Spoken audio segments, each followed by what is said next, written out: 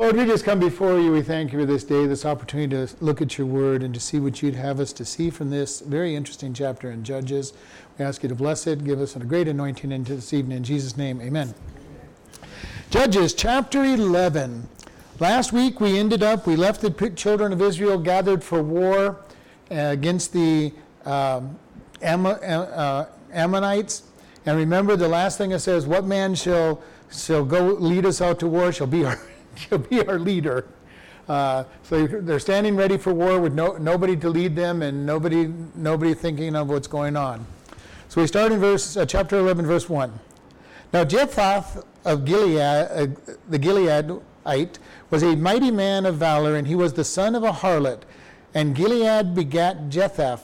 And Gilead's wife bare him sons, and his wife's sons grew up, and they thrust out Jephthah, and said unto him, You shall not inherit our father's house, for you are the son of a strange woman.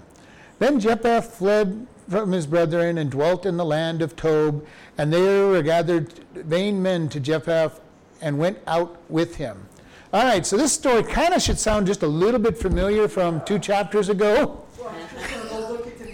The names are very close together as well, because we have Abimelech, the son of Zerubbabel, who was the son of a concubine, who was rejected by the 70 other sons of Gideon, and they called him to be their leader. Here we have the same situation being developed. We have a person who is born of a harlot. Now in this case, it's even a lesser degree than the concubine. At least with a concubine, there was a legal arrangement for a concubine to have sons and be provided for. With a harlot, there is no relationship whatsoever in its legal sense. So we're seeing as the people as a whole digress from God's standards, the leaders that God seems to be calling seem to be digressing as well. And we see this whole process going on. The people, the more evil they get, the more evil their leaders begin anyway. And Jephthah, we're going to find out, is a pretty godly man in his own way. As we look at his story, he's going to come up with some very interesting things. But I think about even in our day and our world, as the world gets more and more evil, our leaders, even when we have a quote-unquote good leader, is really not that strong a moral character out there. They're doing things that we agree with. They do things that are righteous, lead towards some righteousness, but they are not necessarily righteous people. And we see this progression, and we get down to where we see Samson, and Samson has got godly parents, but he does everything wrong. And we do a long series of stories on Samson and see his failures in there. And we see this man, the son of a harlot. And it says that Gilead's wife bare him all kinds of sons, and they kicked Jephthah out of the family. Again, that brings us to very similar things that happen in chapter 8 and chapter 9 with Abimelech, where he's kicked out of the family, and the people reject him. And then when times get tough, they call for him, because he is a mighty warrior, as Jephthah is going to show. As he is a warlike man, they need somebody of that quality to come and lead them because of the problems they're having with the Ammonites, as we looked at. And remember when we looked at the story last week that the people have rejected God, and at one point, if you remember, God says, well, go to the gods that you've chosen to serve and let them deliver you. And if you remember that story, when they finally come to their repentance, God delivers them and sets them up for this event coming in right here. And it says that, he tells them that the sons tell him, you're not going to inherit our father's house, for you are the son of a strange woman. And the King James puts that kind of an interesting, not even, it doesn't say harlot or prostitute, which is what he is. So basically saying, you're not even part of the family. You're not part of the family, go live someplace else. And it says he fled, and he lived in the land of Tob, which literally means good.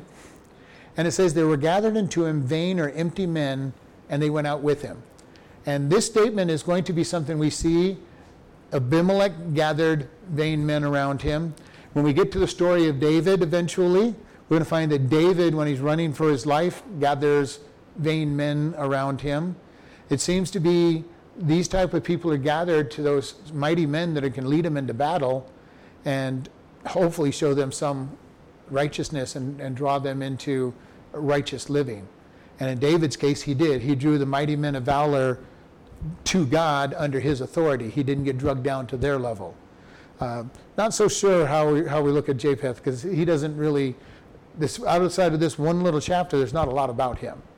And verse 4, and it came to pass in the process of time that the children of Ammon made war against Israel.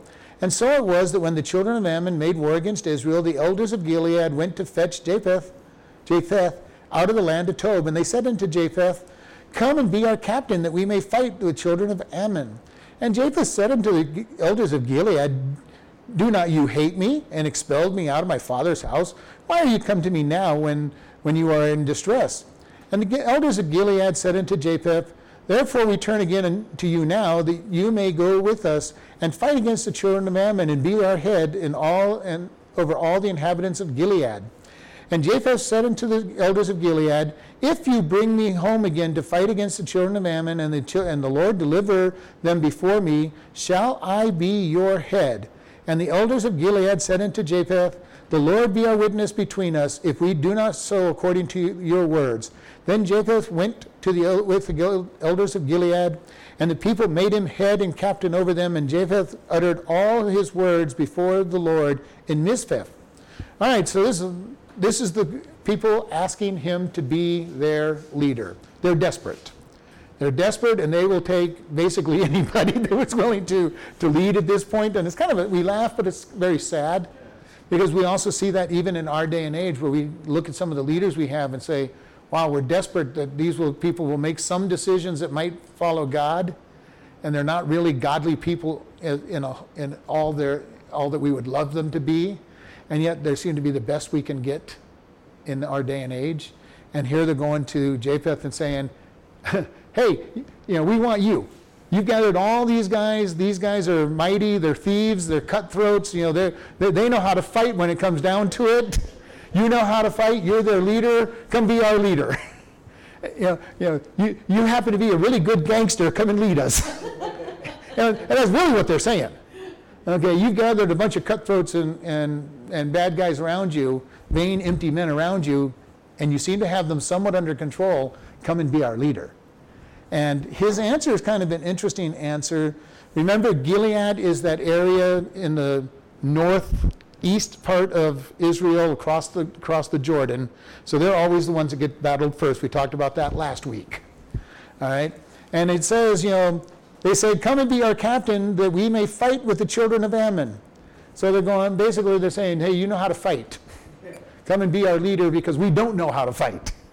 And we've been oppressed by Ammon. And remember in the last chapter, Ammon's been taking their material, their food and making life difficult for them.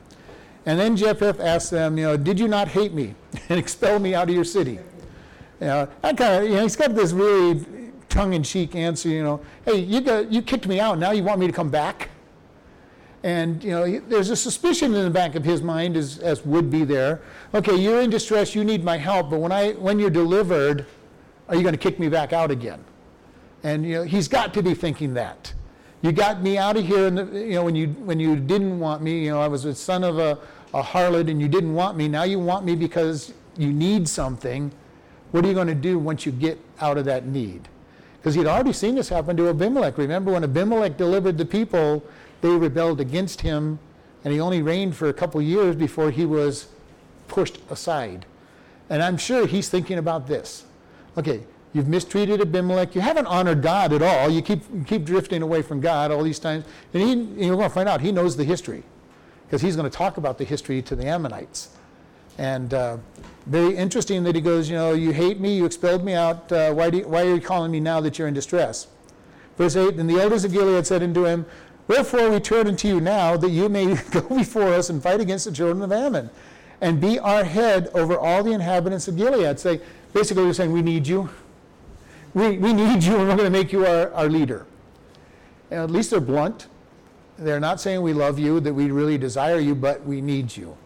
You have military prowess, and we need somebody who can lead the army. And in return, we will be your leaders. And again, this, if you remember back 2 chapters ago, this sounds so familiar because this is exactly the same story, pretty much, as Abimelech being raised up. They're not talking about him making him a king, but they're going to say, you're going to be our head. You're going to be our ruler when you deliver us. You're a fighting man. Abimelech, you're a fighting man. Come and lead us. And he's said the same thing. What are you going to give me? Why now? And Japheth says the same thing.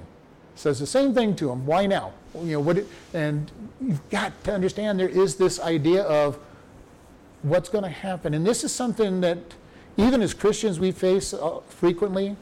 How do we minister to other people knowing that they may not be truly wanting to be ministered to, and yet trying to obey God and ministering to them and trying not to be used?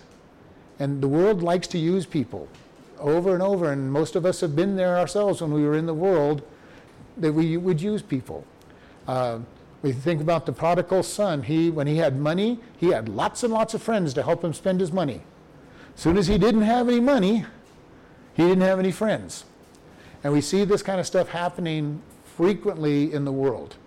People use up those who have, especially if they're naive, and will just waste it. And he's looking at them saying, I'm not naive. I'm not going to be used by you guys to get rid of your enemy and then have you throw me aside again. And this is what this whole setup is all about. Hey, what is it you really want? And we see some honesty here. Hey, we need you. We need you. Basically, they're saying, we need your military prowlers, and we're willing to be your servants when it's all done. And that's enough for him to begin with. Obviously, whatever he did, he sensed that they were being true. But he said unto them that you're going to swear and witness before God. In many ways, Japheth seems to be a fairly righteous man, even though he's in charge of a band of cutthroats and vain people. He seems to have some righteousness in him. He understands if they're going to make a promise to God, God will hold them to their promise. Now, while we say that, we also know that sometimes when God holds people to their promises, it's a little longer than we want it to be, and not quite the way we want it to be, but God always holds people to their promises and their commitments, even if they don't mean to. And this is something we look at, and this is why when we honor God, he holds it with that honor. When I was in Sacramento, a lot of people used to ask, because we had almost as many panhandlers as Kingman does, but people go, should we give money to these people? And I'll go, it's between you and God. But what if they're not asking for the right reason? That's between them and God. You gave with the right attitude and the right heart, God's going to bless it. What they do with it is between them and God will deal with them wherever they're at. And if we're going to make a mistake, we want to make a mistake on grace and mercy, not legalism and law and being mean to somebody just because they might take advantage of us. And if Jesus had taken that attitude, he wouldn't have gone to the cross, because there's lots of people that take advantage of him and his love and reject him. There are many that accept him. And our job is just to minister to people. And his job in this story is he's just going to lead the people. And he's hoping that they're going to be honest. But he does make them promise before God that they're going to keep their word. This is a big deal. He understands it's a big deal. And we're going to see later on at the end of the story, he really understands what it means to make a promise to God. And his promise is going to come and really hurt him. So we look at this, verse 12. And Japheth sent messengers unto the king of the children of Ammon, saying, What have you to do with me, that you are come against me to fight in my land? And the king of the children of Ammon answered the messengers of Japheth, Because Israel took away my land when they came up out of Egypt, and Arnon even to Jabbok and unto Jordan. Now therefore restore these lands again peacefully. And Japheth sent messengers again to the king of the children of Ammon, and said unto him, Thus saith Japheth, Israel took not away the land of Moab, nor the land of the children of Ammon. But when Israel came up from Egypt and walked through the wilderness unto the Red Sea and came to Kadesh, then Israel sent messengers to the king of Edom, saying, Let me, I pray, pass through your land, But the king of Edom would not hearken thereof, and in like manner he sent to the king of Moab, and he would not consent. And Israel abode in Kadesh. Then they went along through the wilderness, and compassed the land of Edom and the land of Moab, and came by the sea, the east side of the land of Moab, and pitched on the other side of Arnon, but came not within the borders of Moab, for Arnon was the border of Moab. We'll keep reading. I just want to get the whole paragraph. Then Israel sent messengers to Sihon, king of the Amorites, and king of Heshbon. And Israel said unto him, Let us pass, we pray thee, through the land to my place. But Sihon trusted not Israel to pass through his coast, but Sihon gathered all his people together and pitched in Jahaz and fought against Israel. And the Lord God of Israel delivered Sihon and all his people into the hand of Israel, and they smote them. So Israel possessed all the land of the Amorites and the inhabitants of the country. And they possessed all the coast of the Amorites, from the Anon even to Jabbok, and from the wilderness even to Jordan. So now the Lord God of Israel, which disposed of the Amorites from before his people Israel, and should you possess it? Will you not possess that which Shemos your God gives you to possess? So whomsoever the Lord our God shall drive out from before us, them will we possess. And now are you any better than Balak, the son of Zippor, king of Moab? Did he ever strive against Israel, or did he ever fight against them? Well, Israel dwelt in Heshbon and her towns, and in Aroer in her towns, and all the cities that were along by the coast of Arnon, 300 years. Why therefore did you not recover them within that time? Wherefore I have not sinned against you, but you do me wrong to war against me. The Lord the judge be judged this day between the children of Israel and between the children of Ammon. Howbeit the king of the children of Ammon hearkened not unto the words of Japheth, which he had sent him. All right, long history lesson involved in this. And hopefully some of these stories sound a little familiar from our classes. So Japheth's basically saying, what are you doing? Why are you coming to war against? And you notice his language was already, he's identifying he's in charge. What have you to do with me that you are come against me to fight in my land? Okay, he's establishing who he is. I'm in charge of this land. Why are you coming to fight? All right, and he's really establishing himself. And the king of Ammon answered, because Israel took away our land when they came up out of Egypt from Arnon even to Jabbok and unto Jordan. Now therefore restore these lands again peacefully. In other words, you guys stole our land, give it back to us. Kind of sounds a little familiar to today's world, isn't it? Israel's given the land by the English and others in the world government at that time, and now we have people telling them, give us back our land, you stole it from us. Well, God gave it to them in the first place. So, and this is exactly what Japheth is saying to the king of Ammon. He goes, God gave us this land. I don't know who you think you're talking to, but God gave us this land to possess. And, history keeps repeating itself. It's exactly what's going on in today's world. The Palestinians now, and not Ammonites, are the ones that are coming in, and there's no such people as the Palestinians. They took over for a very, very short period of time. It wasn't their land ever. The land that was given back to Israel was Israel's land that God gave them thousands of years ago and sent them out for their disobedience, and it was given back to them. And so we see this very familiar dialogue going on.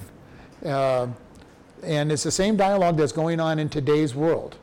Give us back our land and we'll let you go. And then it would be, okay, Israel has no place to go. And basically he's saying, if you just give it back to us, we'll be happy. Yeah. Now, they would not have been happy. They would have said, well, you took the land from the Canaanites and the Jebusites and the Hebusites and all these other ites that are in that land, and they would have kept going after them for all the land, just as the current day opponents of Israel are doing with them. We think about this. We look at today's history, and it's a repeat of what's been out there. When the children of Israel come back into the promised land after the Babylonian captivity and they're sent back, they go through the same process with the Samaritans and all the other people that are living in that land. And they'd only been gone for 70 years, and they're sent back, and the people are saying, well, this is our land. It's not your land. And they're going, well, the king just gave it to us. It's our land. God gave it to us before that. It's our land. And they had to go to battle in Ezra's time. This is not a new story. This is nothing new that's been going, and it's continued on to this day. You've taken their land, we want it back, and God says, I've given it to them. And we see this wonderful story, and I just read this, this last week over and over again. I'm going, am I reading today's newspaper? Change a few names and different groups, and you're reading today's newspaper in the story of Judges. And exactly the same. You came in, you took our land.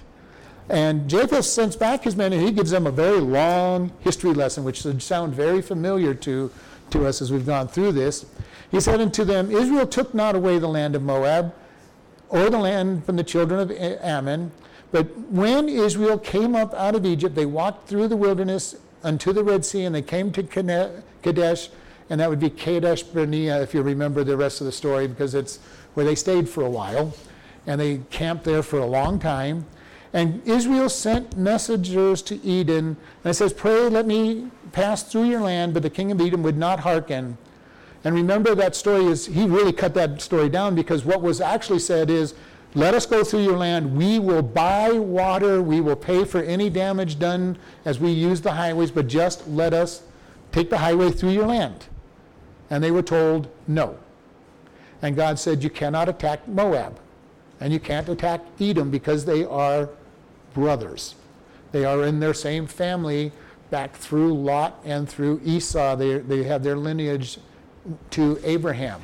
And God says, no, you can't attack them. They are family. You're not going to attack them. So they had to go all the way around these people. Okay? And we've mentioned this. We don't really think about it, but there were highways through these deserts, and still are to this day. Highways through the deserts where people were allowed to go through and knew the ways to the oasis, and they were roads. Not well paved like ours are today, but there were roads and highways that people were able to go on.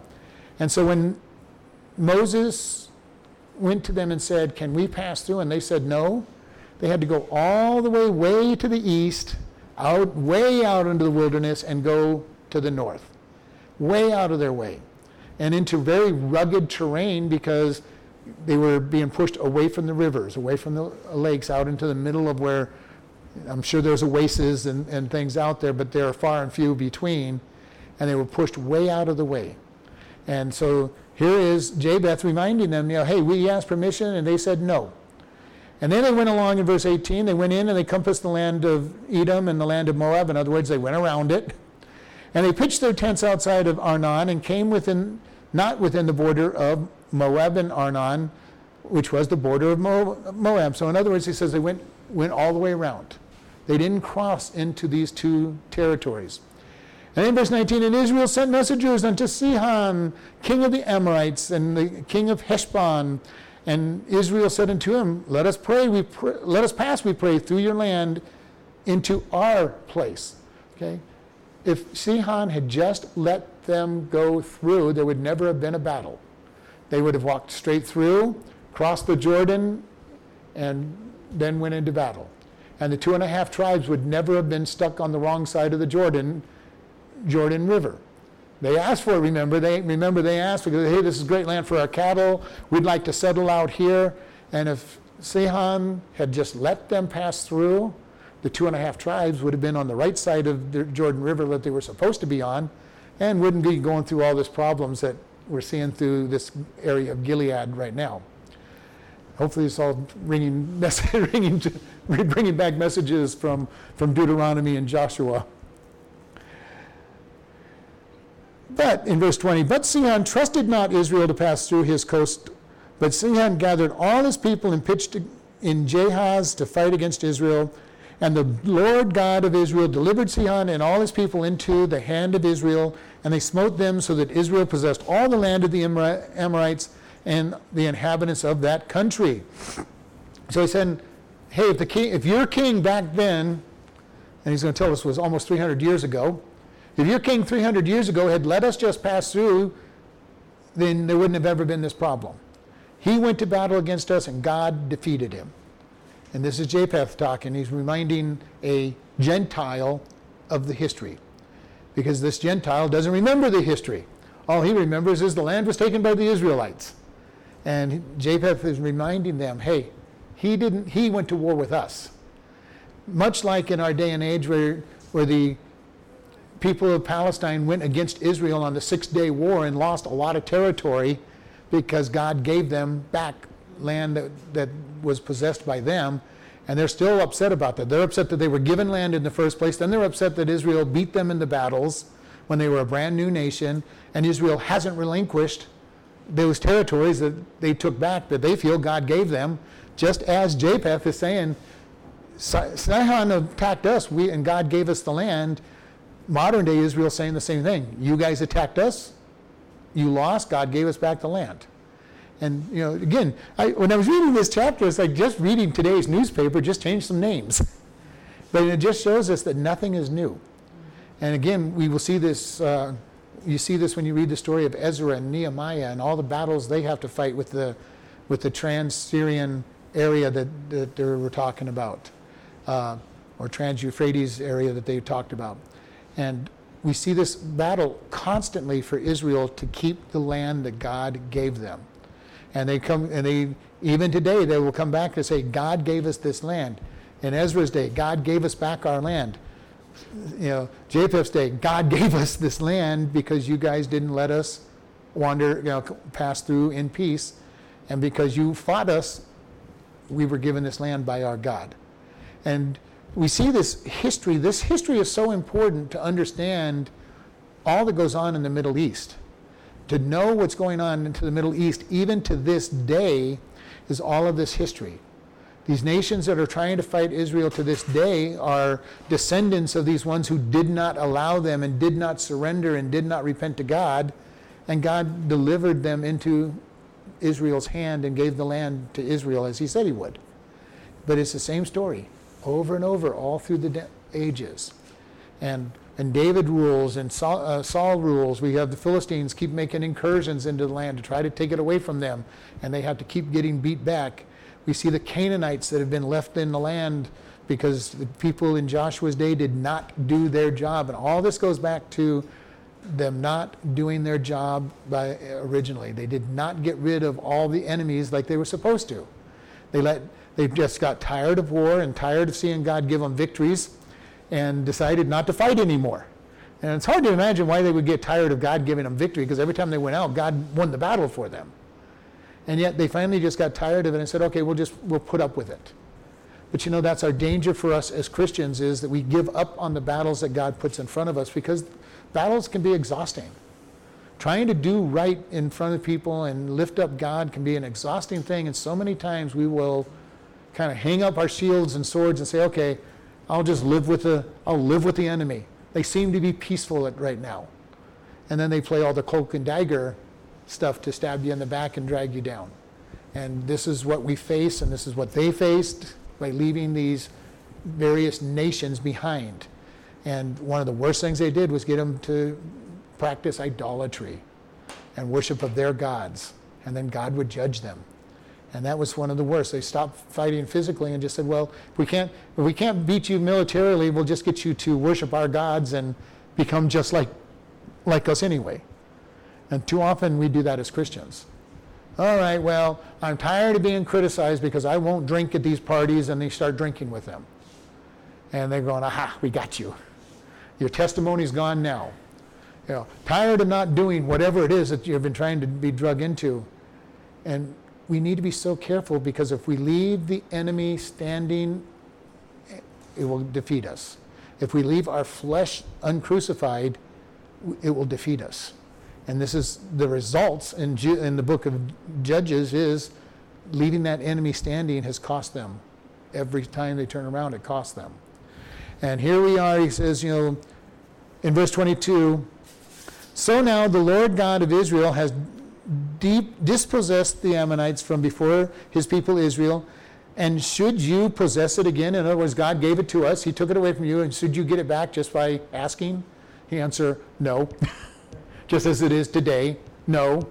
Even though the world is going against Israel very hard-handed to say, well, just give some of the land away and you'll bring peace. Well, these countries that they want to give the land away are just like them. They're not going to be at peace just because they give up their land. They don't want bits and pieces of the land. They want all of it. They don't want Israel to exist at all, just as this picture is here. They don't want them to exist at all. Then I love this one. Verse 24.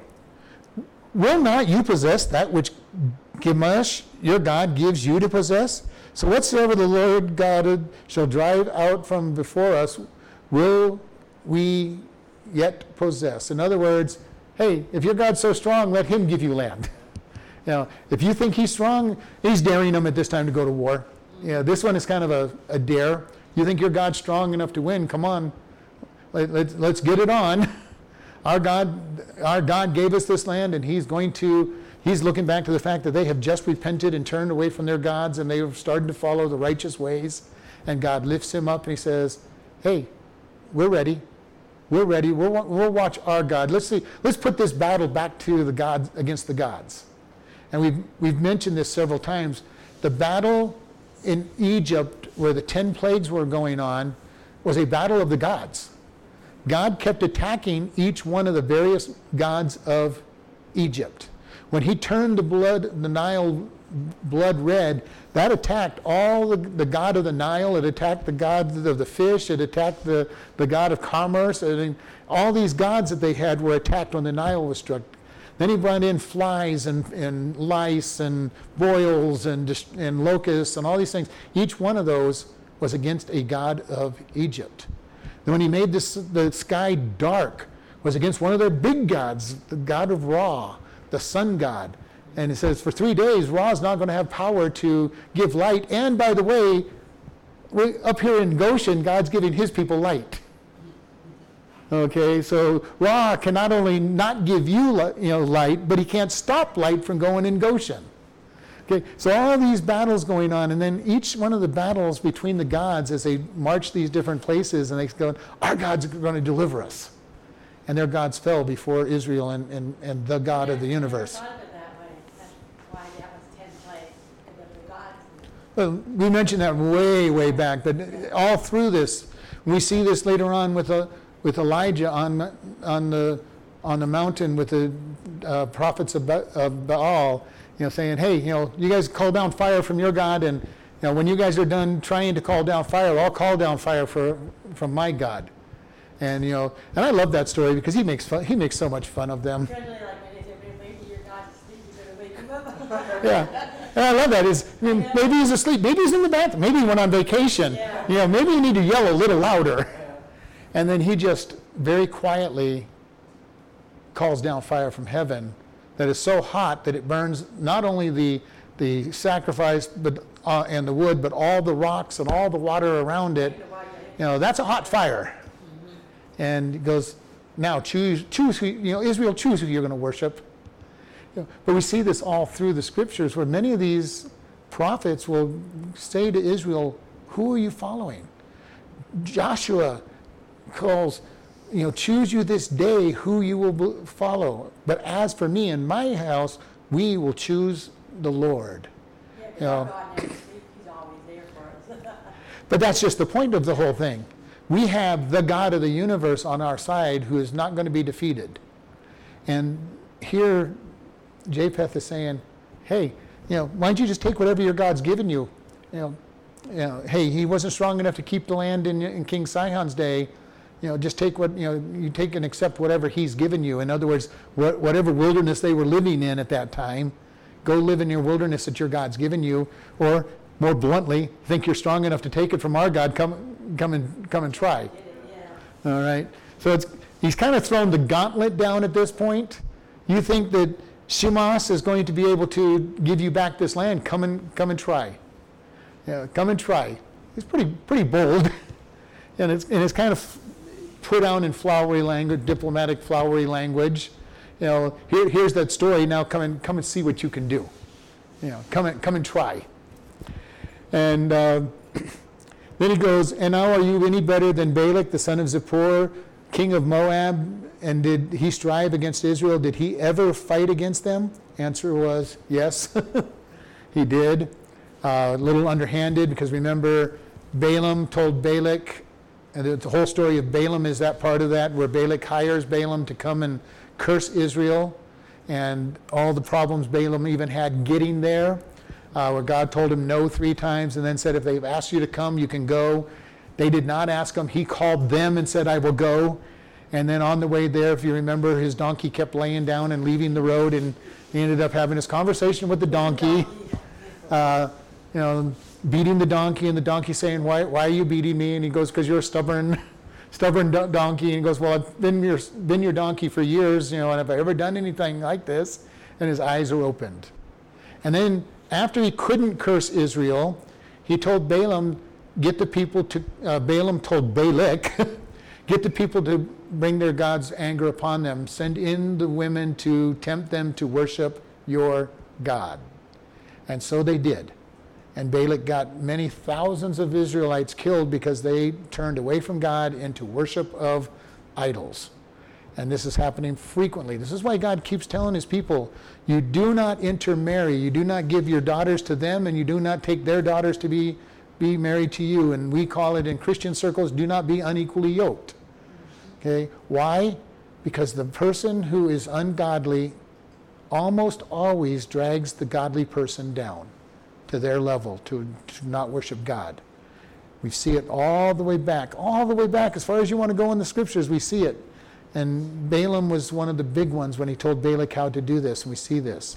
But all through the scriptures, we see the tearing down of God's people more often than not by intermarrying with the non-godly. And this is something that's very important for us. And this is one of the reasons when I talk to somebody, usually a young person, and they go, well, I think I should be getting married. Is the person saved? Well, I don't think so. Then I'm going, then you should not be getting, well, I think God's telling me, no, God did not tell you that. Here's the scriptures, and you run them through all the scriptures and say, God did not tell you that. Your heart and your emotions may be telling you that, but God did not tell you that. And we see this over and over again. And so he's given this long history, and he goes, did Balak ever attack? And then, verse 26, while Israel dwelt in Heshbon and her towns, and in Aroer and her towns, and all the cities that were among the coast of Arnon, 300 years, okay, so we're looking at 300 years ago that this land was taken away from Sihon. Why therefore did you not recover it within that time? Okay, you've had 300 years to take it back. Why now? Is what he's telling them. And while Israel dwelt in Heshbon, and then it says, wherefore have I not sinned against you, but you have done wrong to war against me. In other words, I haven't done anything wrong. This was 300 years ago. Go back and talk to Joshua and Moses. If you really want to have a problem with this, go talk to them. Your problem isn't with me today. This has been our land for 300 years. Kind of like even in America, where we look at it, the land has belonged to America now for these close to 300 years, or getting, and when we get American Indians that say, Native Americans that say this is our land, well, your claim's a little old. And we see that. And do they have a valid claim? Maybe. Does he have a valid claim? Maybe. But why wait 300 years before you start your complaint? It'd be one thing if they'd fought all these 300 years, and then he could have said, well, hey, you've been trying. Your God hasn't delivered it to you, but you've been trying for 300 years. And so this is the thing that we see all through history. Nations and empires come and go, fall and rise up. And nobody has ever held the lands forever. I mean, we look at this, and say, what part of this has always been yours? Because if you look at anything that's in the quote-unquote civilized world, it's had at least 4 kingdoms that have run it: Assyria, Babylon, Greece, or Rome, that have conquered most of the known world at any one time. You've got the Chinese over on the Far East that have owned, and Japanese and Koreans that have been playing, let's take land and give it back, and take land and give it back. In Africa, you've got many tribes and nations that have come and gone over history. Nobody has ever always owned anything. And it's always been in constant shift because of the warlike nature of the flesh. We want what we think is ours. And we see this here. And then verse 28, however, the king of Ammon didn't listen to him. Okay, you give me this history, you're saying it's yours 300 years, and we initiated the first war that lost it, but we're not going to pay attention to you, is basically what he's saying. And then, again, we see it all in diplomatic language and poetry. Verse 29, then the Spirit of the Lord came upon Jephthah, and he passed over Gilead and Manasseh, and passed over Mizpah to Gilead, and among Mizpah of Gilead he passed over unto the children of Ammon. And Jephthah vowed a vow unto the Lord, and said, if you shall without fail deliver the children of Ammon into my hands, then it shall be that whatever comes forth of the doors of my house to meet me when I return in peace from the children of Ammon shall surely be the Lord's, and I will offer it up for a burnt offering. So he's gathering the people, he's getting ready to go to war. Ammon has not agreed to not go to war with him, and he's gathering his folks and going to war. And he makes what's going to turn out to be a rather rash vow. God, whatever comes out of my house, I will offer as a sacrifice. Now, I'm sure when he says this, he's thinking it's going to be a dog or a goat or a sheep that comes out of the first floor of the house. You know, as most families know, your family dog will probably be the first thing that comes out of the house to greet you because they're faster than most everything else that comes out of the house. So he's thinking, it's going to be one of my animals that come out of the house when I get there. You know the story. It's going to end up being his daughter. But he says, I will offer it up as a burnt offering, or an offering of total dedication. Verse 32, so Jephthah passed over unto the children of Ammon to fight against them, and the Lord delivered them into his hand, and he smote them from Ar even till they came to Minnith, over 20 cities, and unto the plain of the vineyards, and a great struggle and a great slaughter, and the children of Ammon were subdued before the children of Israel. So they get this ragtag army, and they beat a well-organized army because God put the deliverance into their hands. Very much as we saw in Joshua's day when it took him 7 days to conquer the entire southern part of the kingdom and just another couple months to take control of the north. They never finished their battles. But when God is on your side, there's nothing that is going to defeat you. And this is something we've got to really begin to understand. When God is on our side, we can be bold. We can be very aggressive and know that God is going to deliver the enemy. And here Jephthah is saying, God, you're on our side. I trust you, and you're going to have victory. And taking 20 cities in a single battle is quite an accomplishment in a day when cities are surrounded by walls and chasing them. If you look at the map, on the maps on this, he's chasing them from the north to the south of that whole area, and he's taken and reconquering everything that they thought they had taken back. And basically, going back to verse 24, hey, you think Gamash is really going to give you this deliverance? Let's see whose God is stronger. You've forgotten which God is stronger. We're going to show you which God is stronger. And this is the power when God is on our side. No enemy will defeat us. No enemy will bring us down when God is on our side. Now, when God's not on your side, you're not going to win. Think about the Battle of Ai. Israel comes in, defeats this monstrous defended city, and then goes against Ai, and they say, we only need 30,000 men to beat Ai. It's a little tiny village. We can take it, and Ai beats their butts because of sin in the camp. And God had not told them to go to war because he was not on their side for Ai at that moment because of the sin. Jephthah is saying, God's on our side. We can't be defeated. And he's ready to go to war against a greater army.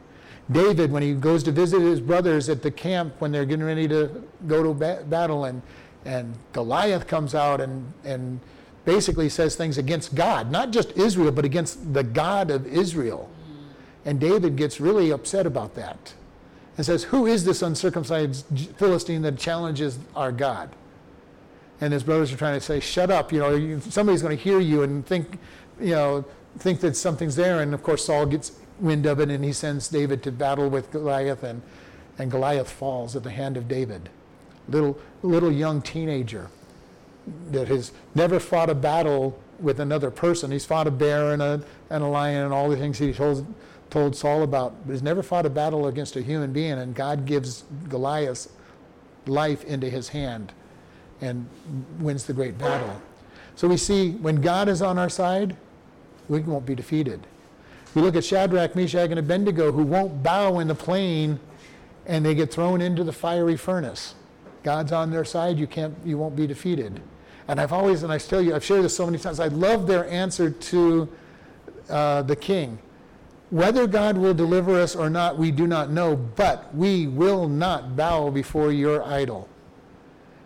Which just made the king angry, and he turned the furnace up 10 times higher and then threw them in. But I just love their attitude. They fully expected to be burnt to a crisp in the fire. I think that's my favorite story. Yeah. Yeah. They fully expected to be burnt to a crisp in the fire, and yet God delivered them to be a great testimony. And it said not even the smell of smoke was on their clothes as they walked around the furnace with Jesus. Later on, Daniel defies the king and gets thrown into a lion's den, and people go, well, the lions weren't hungry. Well, they sure were hungry when all the other leaders were thrown in with their families, and they ripped them apart before they even landed on the bottom. God shut the mouth of the lions for Daniel and delivered. But Daniel had that same attitude. I'm not going to deny my God, even if I die. And this is the attitude we must have as Christians when things get tough. God, if I'm going to die, I'm not going to deny you because you are what's important. When God is eternity, he's going to keep us for eternity. And if we just die on this world, it's not a big deal. It really isn't a big deal. And here we see the deliverance, God being on his side. Verse 34, and Japheth came to Mizpah unto his house, and behold, his daughter came out to meet him with timbrels and with dances, and she was his only child. Beside her he had neither son nor daughter. And it came to pass when he saw her that he rent his clothes and said, Alas, my daughter, you have brought me very low, and you are one of them that trouble me, for I have opened my mouth unto the Lord, and I cannot go back. And this is a very sad ending of this victory. He led the children of Israel into victory. He made a very rash vow before God. And he said, whatever comes out of my house, and it turned out to be his daughter singing and dancing. Obviously, the message had gone back that he had won the battle. And she came back in celebrating mode. She was probably standing at the door watching for him. And when he saw him, came out excited, beat the sheep and the dogs out the door, which is what he expected somebody to come out, which means she was standing there waiting, because it said she had her tambourine and she was dancing because of this. And it says it was his only child. What a heartbreak this is going to be for him. His only child is going to be lost to him.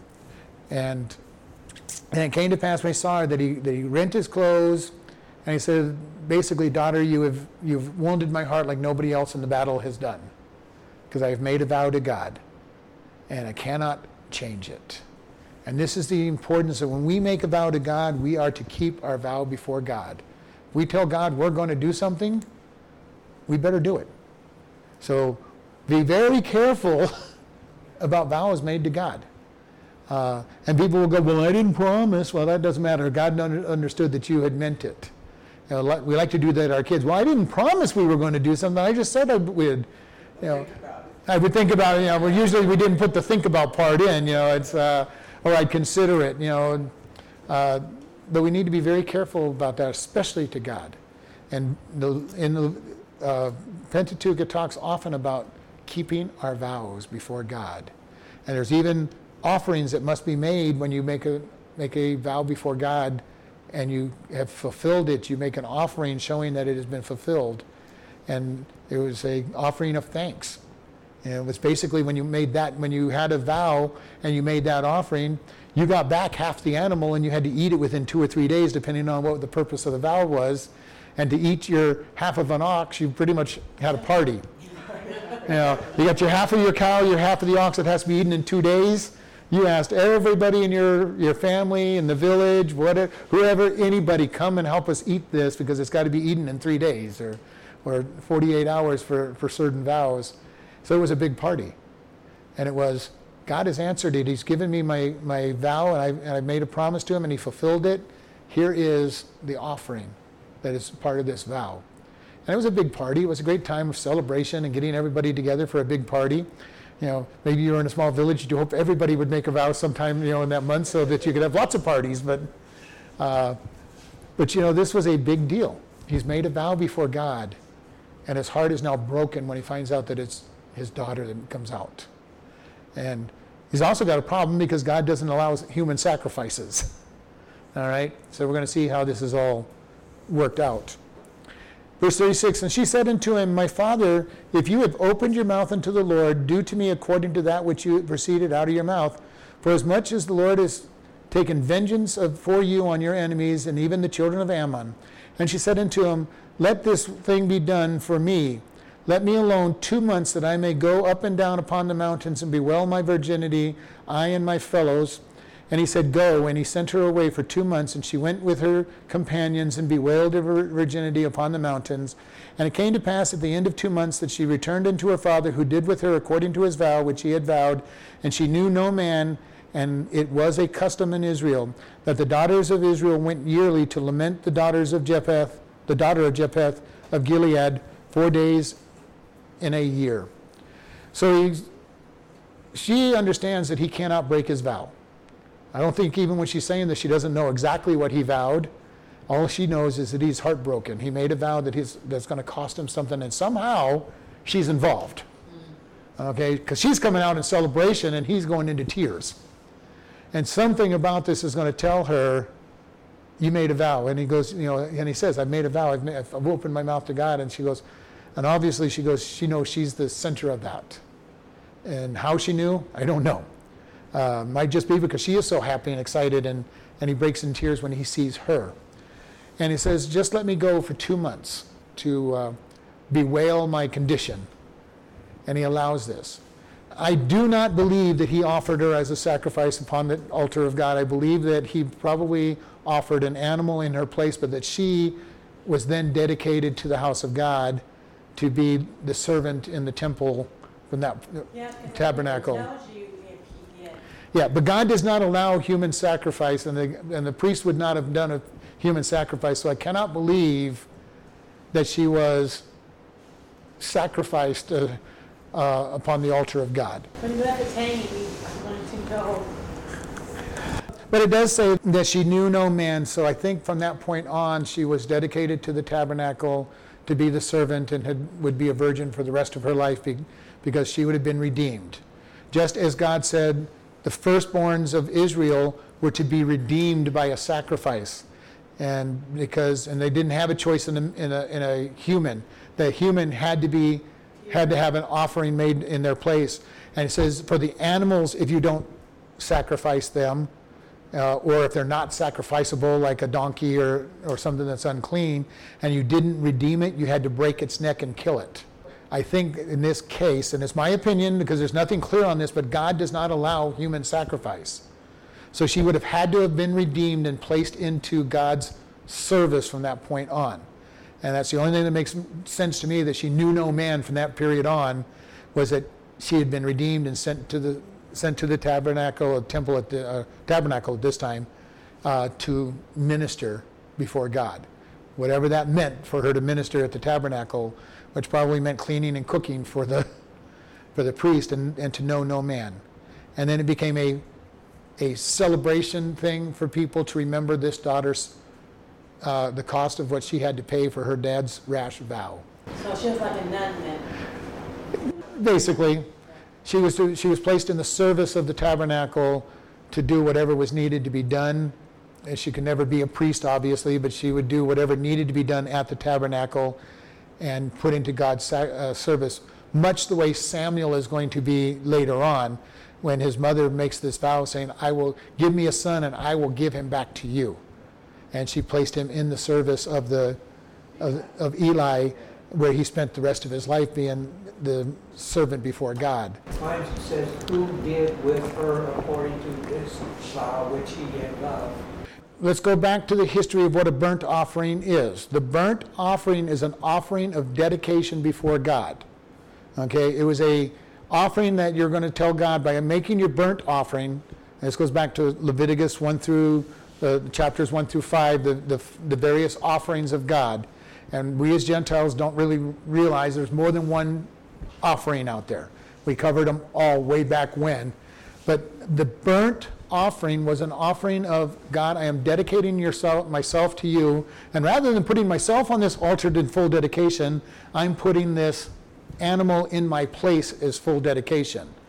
Okay? So he says that whatever comes out is going to be a burnt offering. He was going to have to redeem most anything that came out of that house, unless it happened to be a goat or a sheep.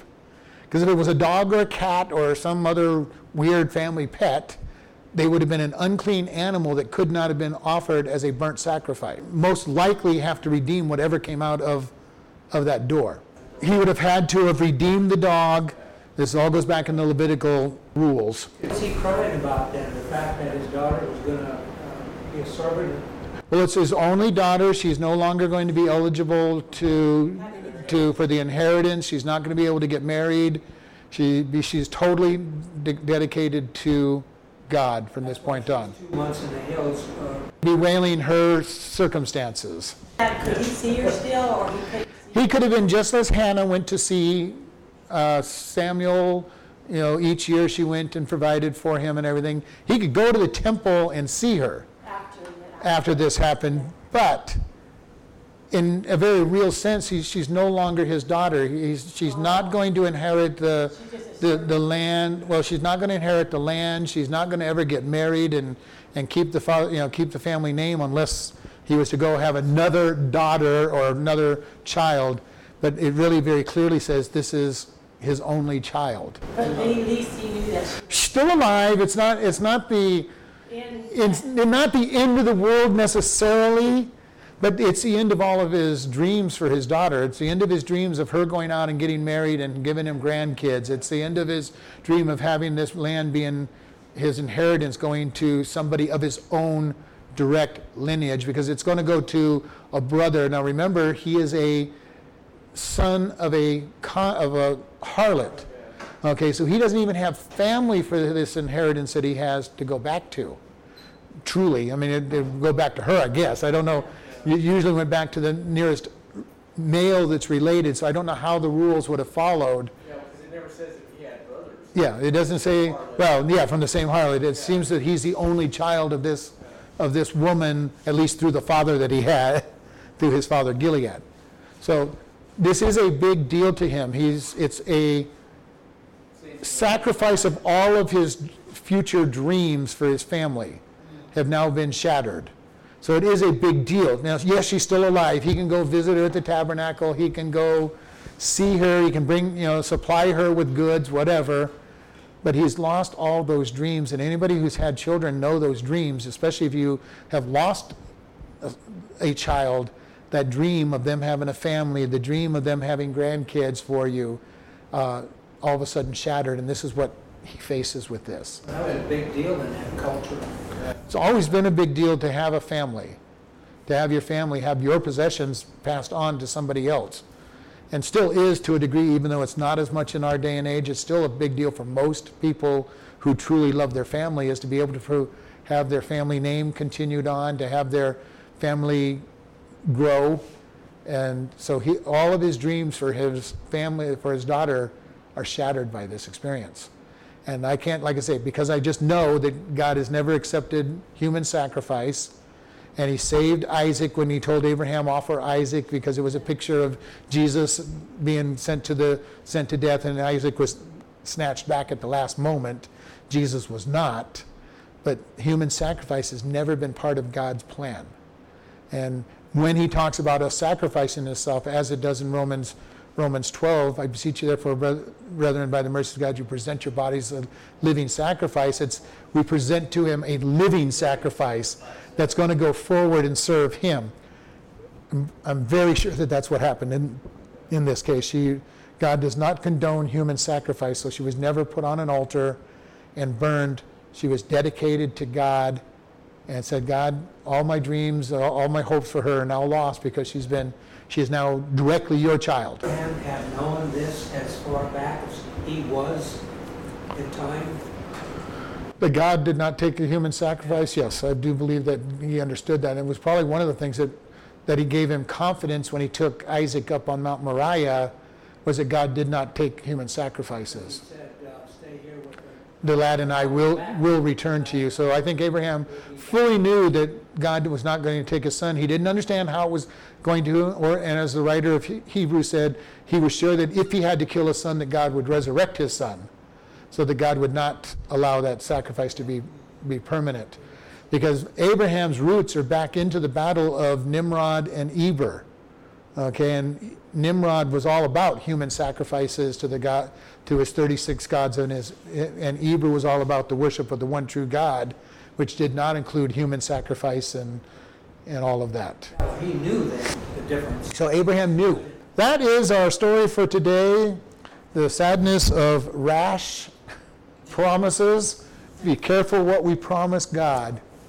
All right, let's close in prayer. Lord, we just thank you for this day. Lord, we ask you to help us to watch what we say, watch what we talk to you about, Lord, and help us to always know that we are to serve you without rash vows and promises. Guide and lead us this week as we go about your business. In Jesus' name, amen.